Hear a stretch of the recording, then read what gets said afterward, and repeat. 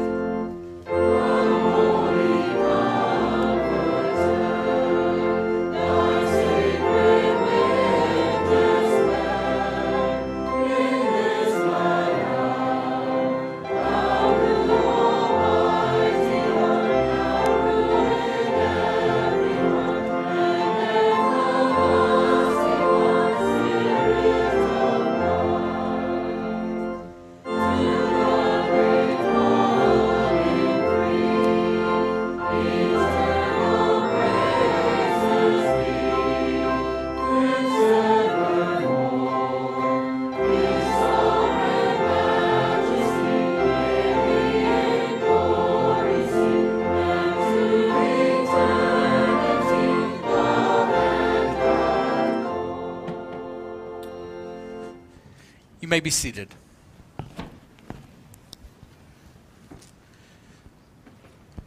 Our Old Testament reading comes from Proverbs chapter 3.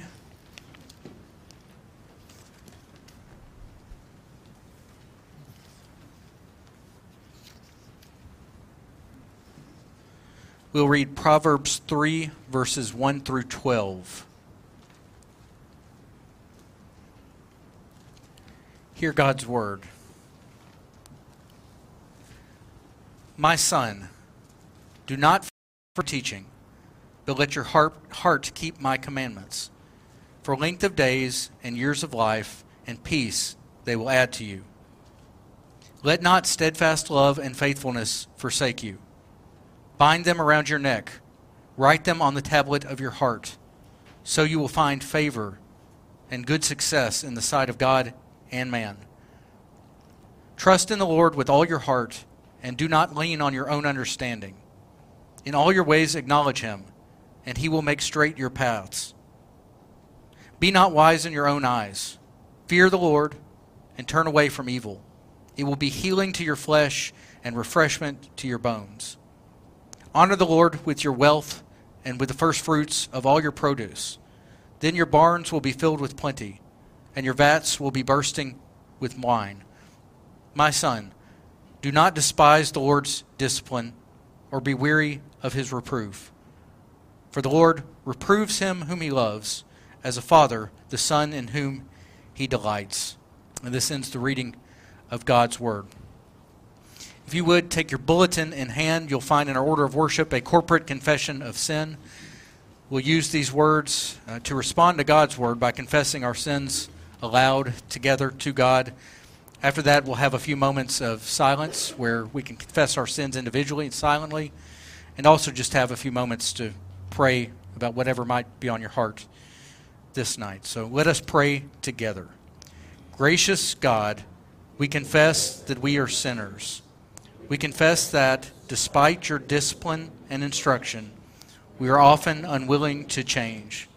We plead your forgiveness on the merits of Jesus Christ. Accept his worthiness for our unworthiness, his sinlessness for our transgressions, his fullness for our emptiness, his glory for our shame, his righteousness for our dead works, his death for our life. We pray this in Christ's name.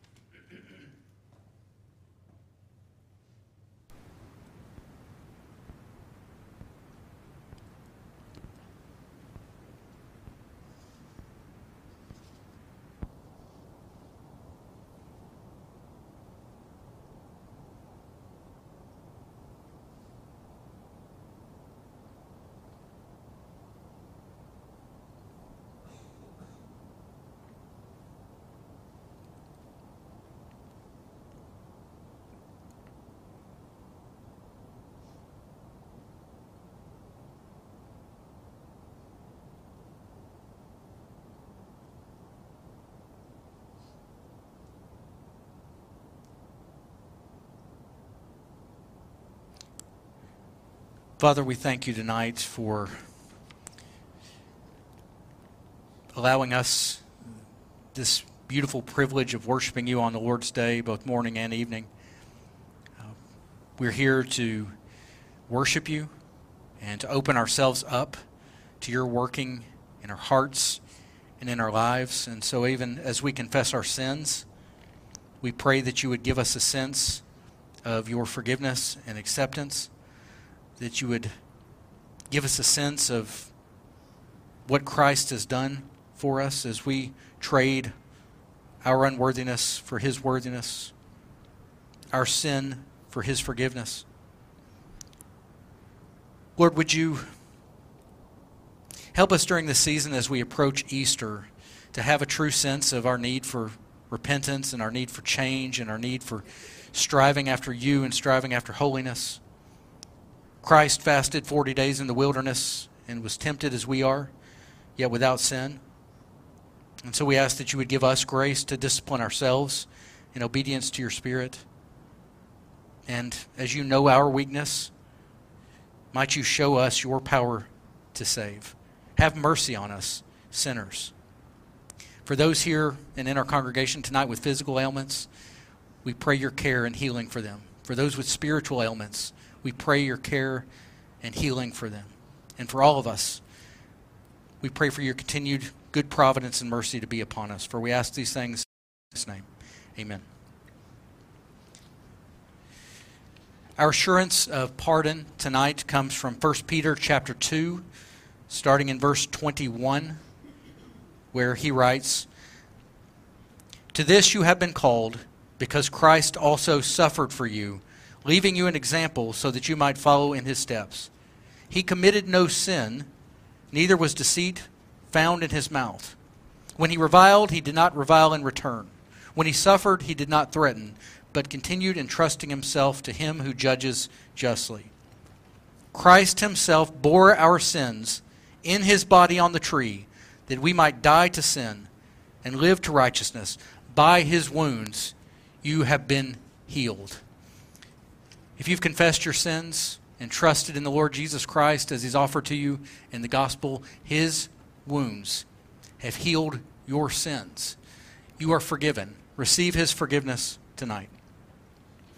Now, as we receive the evening offering, we will also sing hymn number 528. So if you'd open up with me in your hymnals, 528, "My Faith Looks Up to Thee."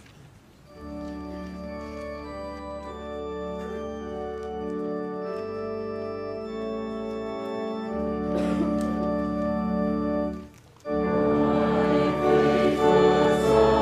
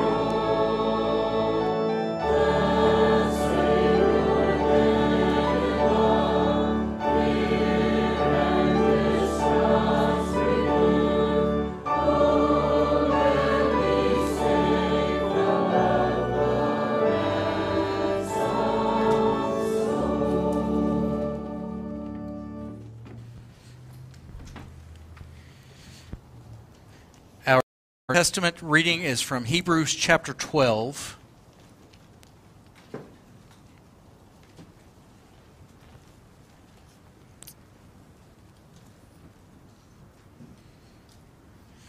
And we will read verses 1 through 11 of Hebrews 12. Before I read it, let me pray for us. Father, thank you for this opportunity to study your word. It is a lamp for our feet and a light for our path. Would you make it bright for us this night? Send your Holy Spirit for the sake of Jesus Christ, in whose name we pray. Amen. Hear God's word.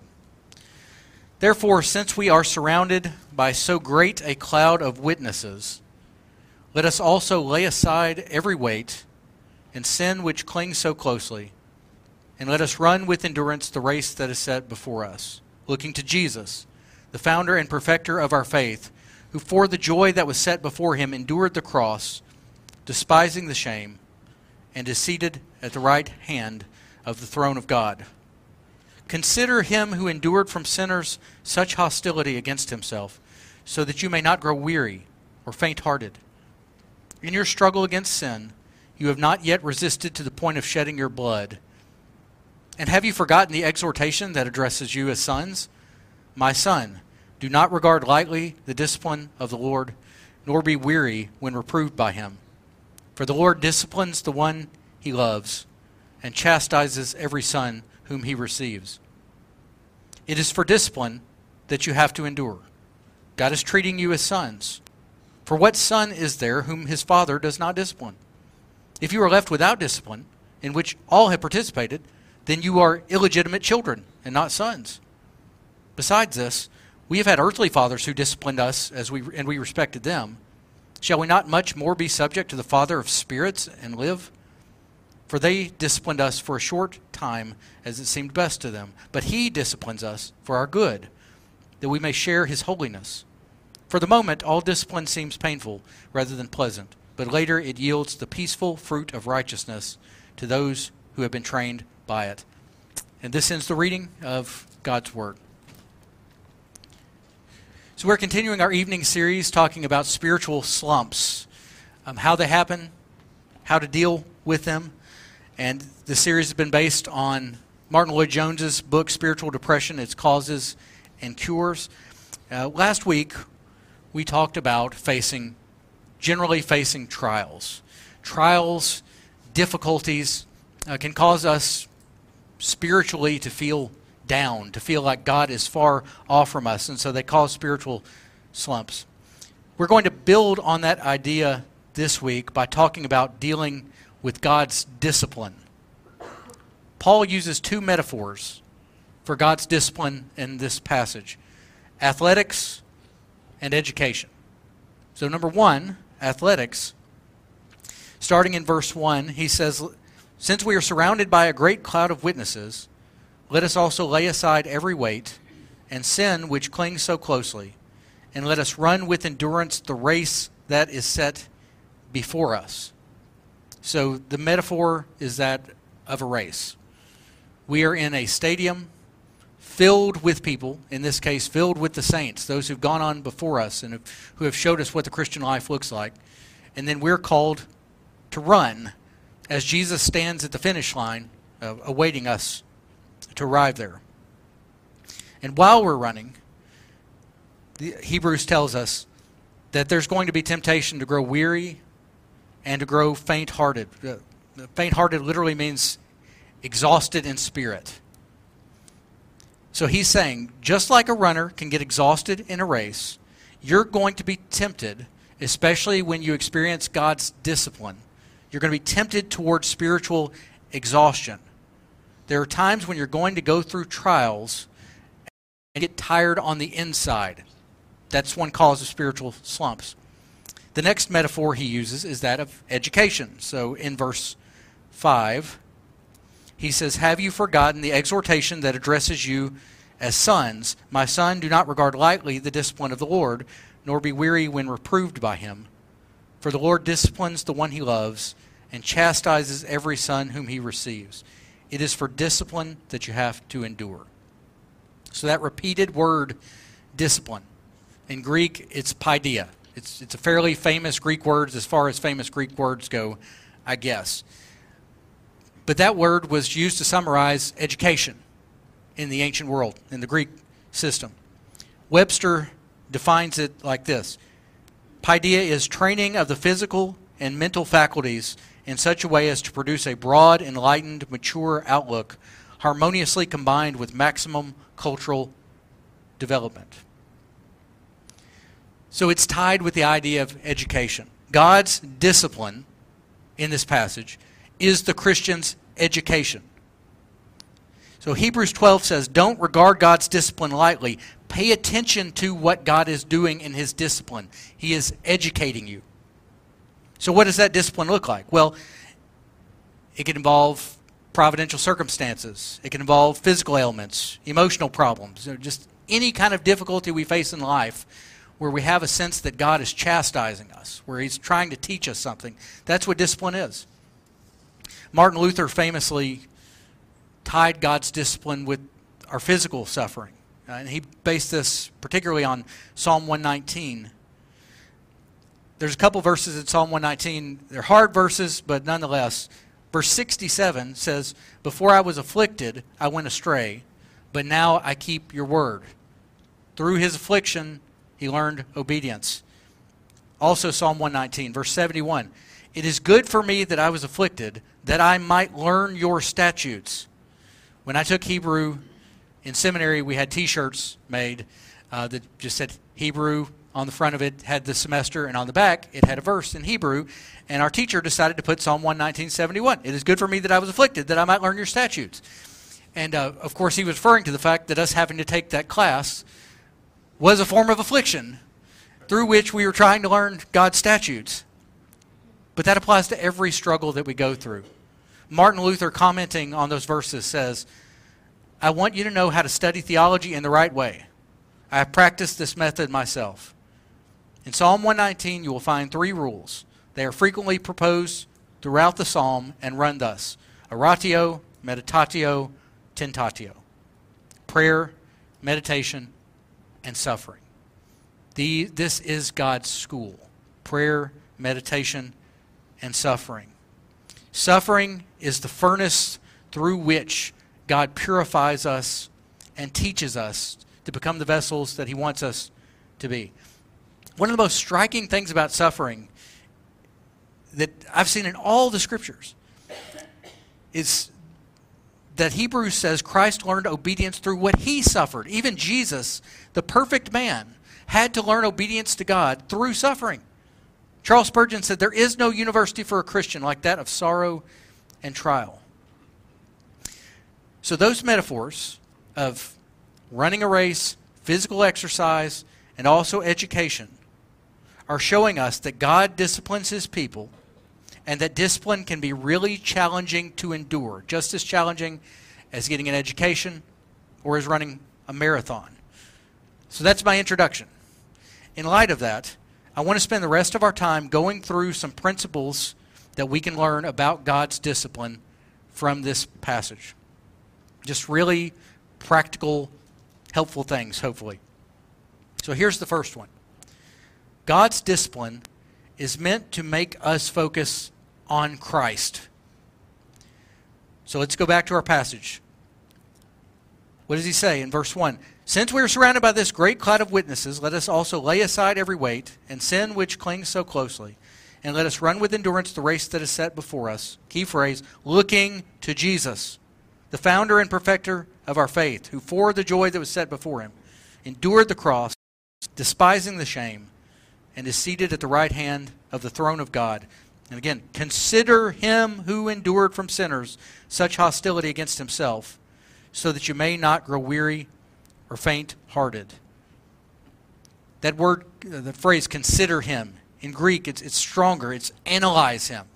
It's pay close attention to Jesus. When I'm facing a trial or trouble or discipline, I tend to focus on the trial or on the trouble. I want to analyze the trial or the trouble and figure out how do I get myself out of this. Whereas our passage is saying, Instead of just analyzing your problems and your troubles, you're meant to turn your attention toward Christ. That's why God is allowing this to happen, so that you can turn your attention to Jesus, because you can analyze your problems till the cows come home.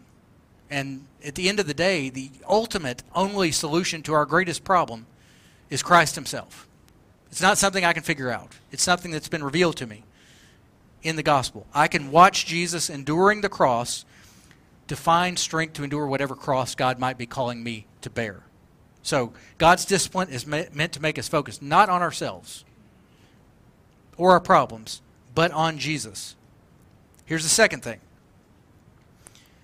God disciplines us not as his enemies, but as his children.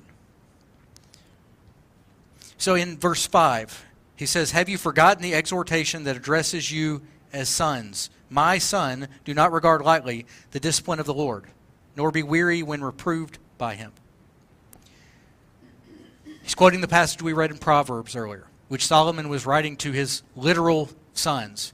But the important thing here is that when we go through God's discipline, we are going to be tempted to think it feels like God has disowned us. But this text is saying the exact opposite. The fact that you have a sense that God is disciplining you is proof that you are his child. You're not his dog. You're not his enemy. You're not an object of his loathing. You are his child through adoption, which comes through faith in Jesus Christ. You are probably most prone to feel like you are a child of God on a nice, warm, sunny, cloudless day when everything's going well, all of your kids and grandkids are healthy, and you're singing that old Baptist hymn, "There's sunshine in my soul today." I remember the first time I ever sang that hymn, and I thought, who on earth wrote this? Because I don't think I've ever had one day like this in my life. But regardless, this passage is telling us you should always feel like a child of God, especially when you're experiencing God's discipline, because in his discipline, he's addressing you as son. Today, hear my voice. It's a different mentality. I'm going to use a couple parenting analogies here because you can't avoid it, because he's addressing us as his children. I can't spank your child, but you can spank your child. I can't spank your child. Therefore, if God is spanking you, you must be his child. Therefore, when you are going through tough times, discipline, you should actually be saying, this is further proof that I'm a child of God. This is not proof that I'm not a child of God. This is actually proof that I am a child of God. And so you say, thank God I am his child, and he is choosing to be an active father who is involved in correcting me. So that's the second principle. Here's the third. So not only is he disciplining us as his children, God's discipline is not wrath, but love. So again, verse 6 in our passage. The Lord disciplines the one he loves and chastises every son whom he receives. God's discipline is an exercise in love. When we go through difficult circumstances, at least personally speaking, I am tempted to think this must mean God is angry at me. Sometimes to the point you're tempted to think God must hate me for allowing me to go through the things that I'm going to. But this is why it's so important to fix our eyes upon Christ. That's how the passage starts. Because once you get that settled, once your eyes are on Jesus, and you see what he endured for you, you begin to realize God's wrath is not meant for you because Jesus took the wrath of God in your place. He was your substitute. Jesus took the wrath that our sin deserves. God does not pour his wrath out on Jesus so that he can then pour it out on us. For the believer, the wrath of God was exhausted on Jesus. There is none left for us. I read someone, I can't even remember who wrote it, but they said, imagine Noah's Ark as a type of Christ. Once you get inside the ark, not a drop of water can touch you. And he says, once you get inside the ark that is Jesus Christ, not a drop of wrath can touch you. Therefore, God's discipline is not wrath. Rather, it is done out of love. So let me use the analogy of a parent again. Those of you who have children, know what it's like to discipline a child. It is never advisable for a parent to discipline a child out of wrath. You know what that looks like. That's when you're not disciplining your child so much as you're taking your frustration and anger out on your child. That's not discipline. That's punishment. That's what makes a child resent a parent. Real discipline is done for correction, not for punishment. It's done to teach, not to harm. And this is how God disciplines. Use another analogy, this one not of a parent. This time I want you to think about a dog. Think about training a dog, disciplining a dog. Let's say you put up an electric fence to set boundaries and barriers which the dog is not meant to cross. If it bumps into that fence, it's going to get a little zap. It's going to make some kind of noise. It's going to run away from the fence, and eventually it's going to learn, I don't touch the fence. That's discipline. You're putting a structure in place for discipline. But imagine if the dog makes you angry one day, and you pick it up and you just throw it against the electric fence. That's wrath. That's not discipline. That's punishment. That's you're taking your anger out on the dog. Now, that's not how God does it. He disciplines. He does not exercise wrath against his people. I cannot stress how important this is to get this distinction in mind. I cannot stress how much it's meant for me in my own life. God disciplines us because he pities us. It is a form of mercy and love because he is molding us and making us into something greater than we currently are. It is not because he hates us. It's not because, how dare you not live up to my perfect holy standard. Like, that's the whole reason Jesus died, because we didn't live up to that.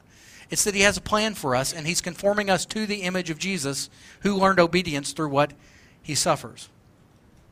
God knows what it takes to teach us and correct us. He is not an angry parent who wants to beat us with a wire hanger. He is a perfect father who lovingly corrects us when we go astray. Charles Spurgeon said, God is too good to be unkind, and he is too wise to be mistaken. And when we cannot trace his hand, we must trust his heart.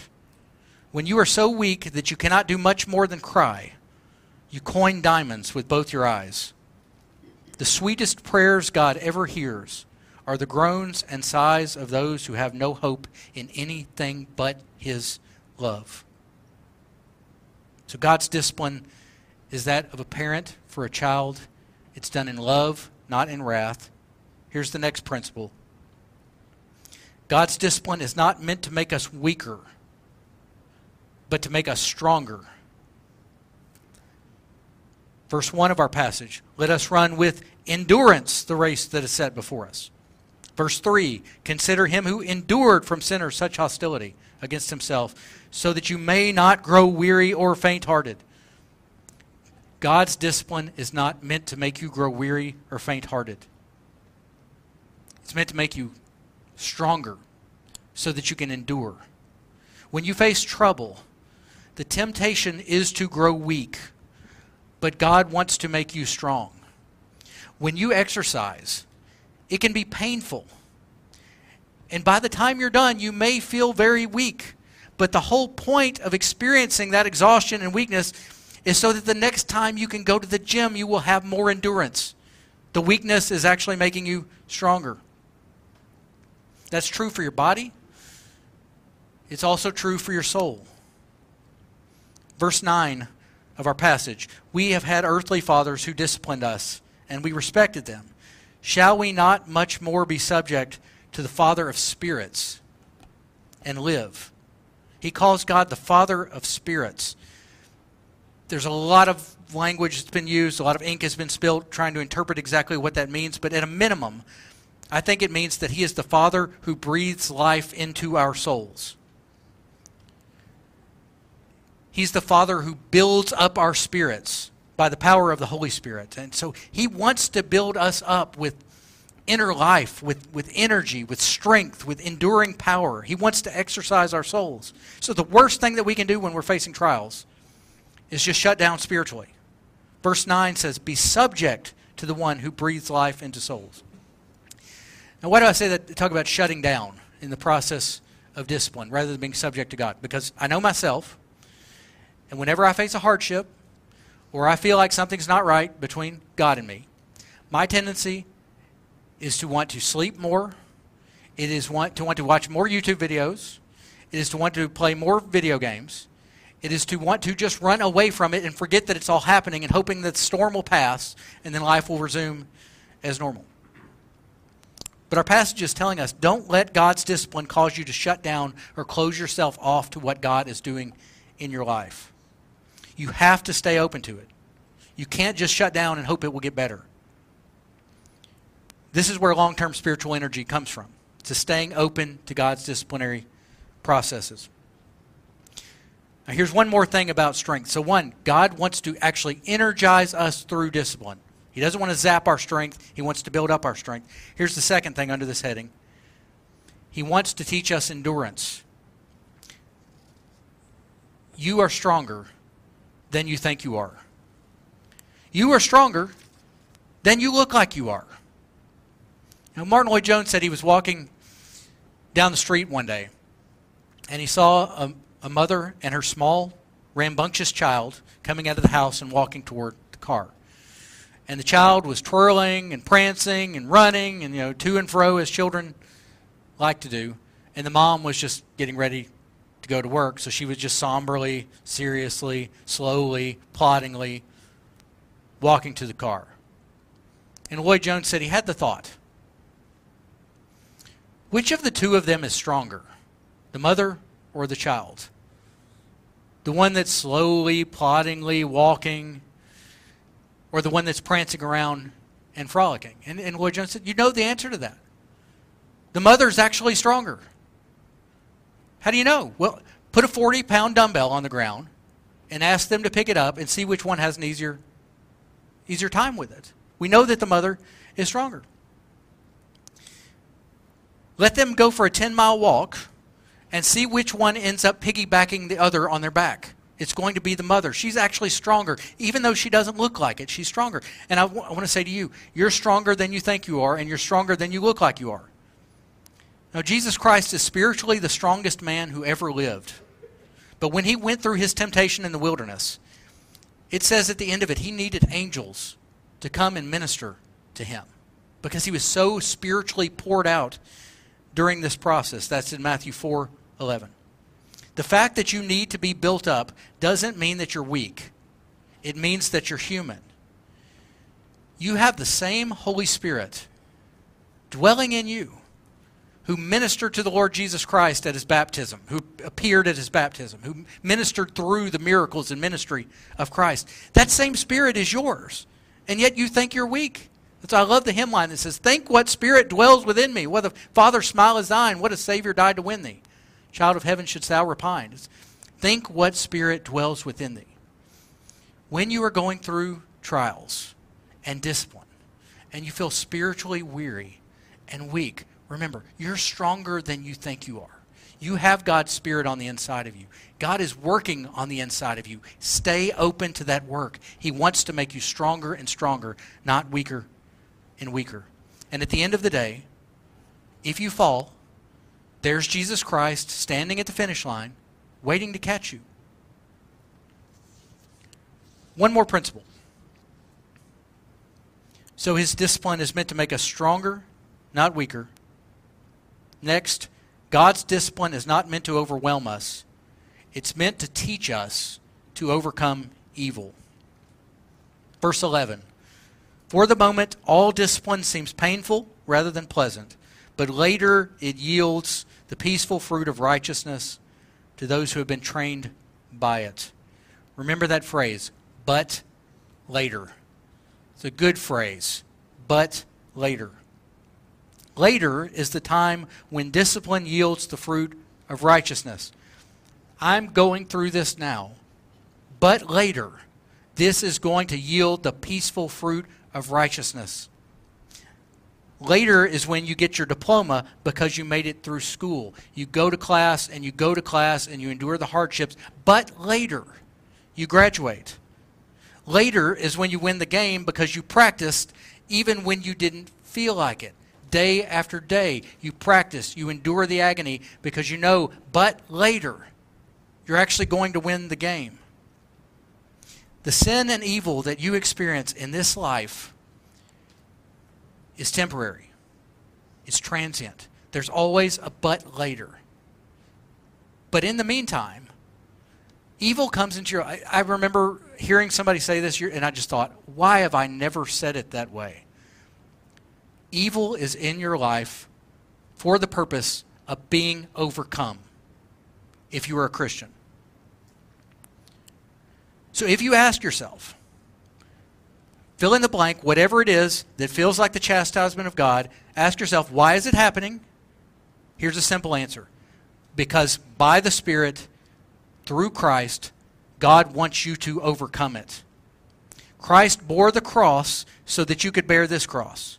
That's why he says, take my yoke upon you. We're never yoked by ourselves. We're always yoked to Christ. His help is always with us. You are not in this alone. Christ is with you, and because he's with you, you're going to overcome.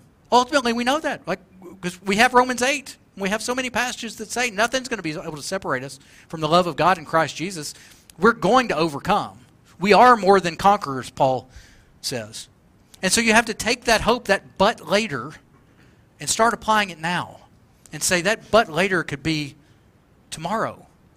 That but later could be 5 minutes from now. Whatever this evil is that's in my life, God can overcome it. And he can work in me so that I can overcome it.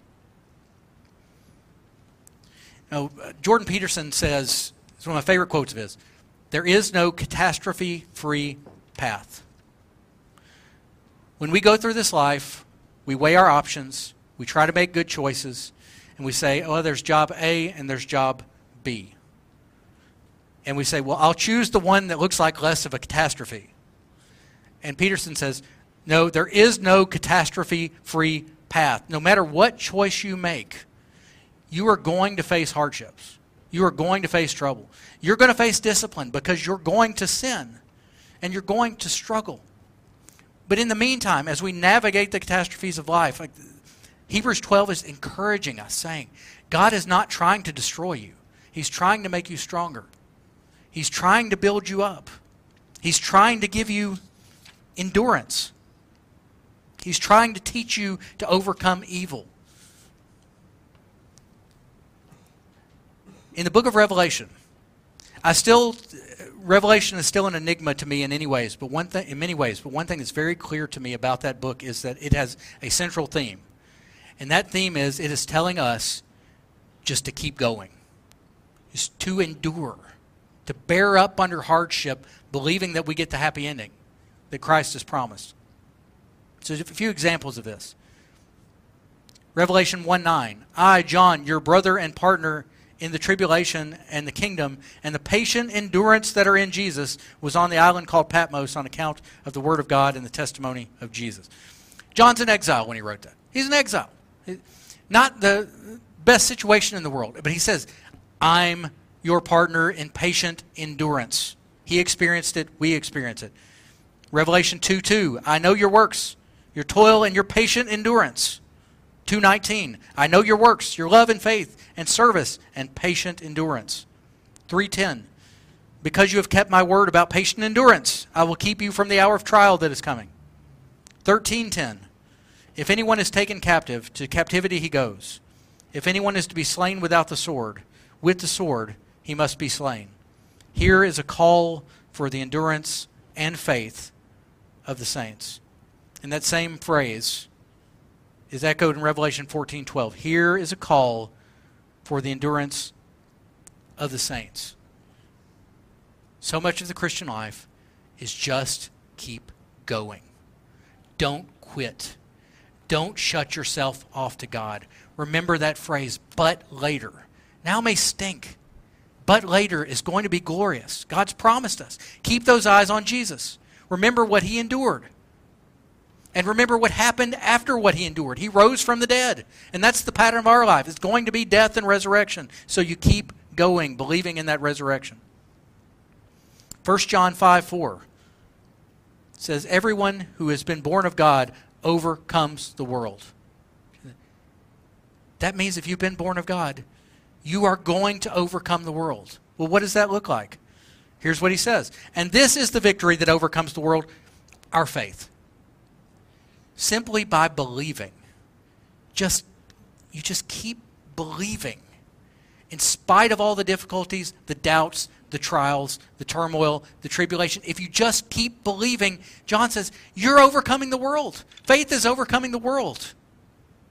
You know, we forget, I was trying to say this somewhat this morning, we forget just how much of a miracle it is that we're here. That we're confessing our faith together, that we're confessing and repenting of sins together and professing our faith in Christ. It's a miracle. This is what overcomes the world. So let me summarize, and we'll close. When we experience God's discipline, it can cause us to go through spiritual slumps because we are inclined to shut ourselves off from God, to kind of close ourselves down spiritually. And so we need to remember that God's discipline is meant to point us to Jesus more so than ourselves, that God disciplines us not as his enemies, but as his children, that his discipline is done in love, not in wrath, that his discipline is meant to make us stronger, not weaker, and that his discipline is meant to teach us how to overcome evil through faith. So if you're going through a spiritual slump, it may be that you're under the discipline of God. Don't shut yourself off to it. And hear these words from Hebrews 12:5 and 6. Have you forgotten the exhortation that addresses you as sons? My son, do not regard lightly the discipline of the Lord, nor be weary when reproved by him. For the Lord disciplines the one he loves and chastises every son whom he receives. Let us pray.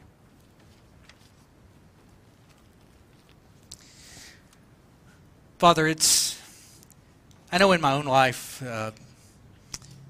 one of the most frequent temptations I have faced is just anytime anything goes even slightly wrong, it's that temptation to think that you're against me and not for me. You get a flat tire and you say, clearly, what have I done? God hates me. You know, just not to mention the big things that happen in life that really make us question. And so we need this word. We need this exhortation addressing us as sons, saying don't regard the discipline of the Lord lightly, but remember that he addresses you as his own children.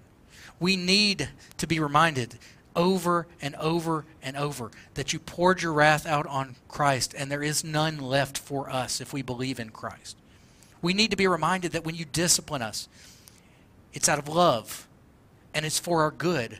Not because you want to take your anger out upon us, but because you want to build us up into these glorious creatures that you've destined us to become. Glorious creatures who are going to stand before Jesus Christ one day and be spiritually whole. Not only forgiven of our sins, but our sins actually being removed from us as we stand before Christ in glorified bodies with glorified souls that finally image and reflect him in the way that we were meant to from the creation. Forgive us for doubting your love. Forgive us for doubting your ability and willingness to forgive our sins. Help us to receive that full assurance tonight, and if any of us are under discipline this evening, I pray that this night would be a turning point, that but later for them could even be this evening. And I ask it in Christ's name. Amen. Our closing hymn is hymn number 576. Awake my soul, stretch every nerve. Let's stand as we sing 576.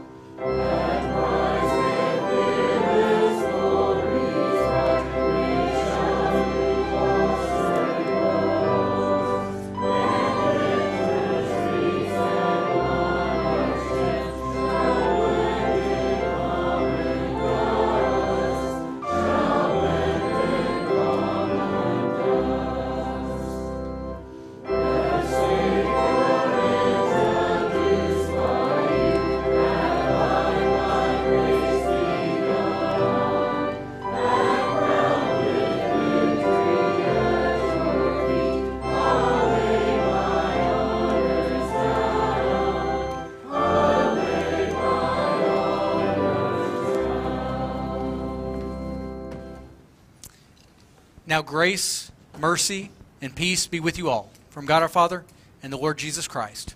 Amen.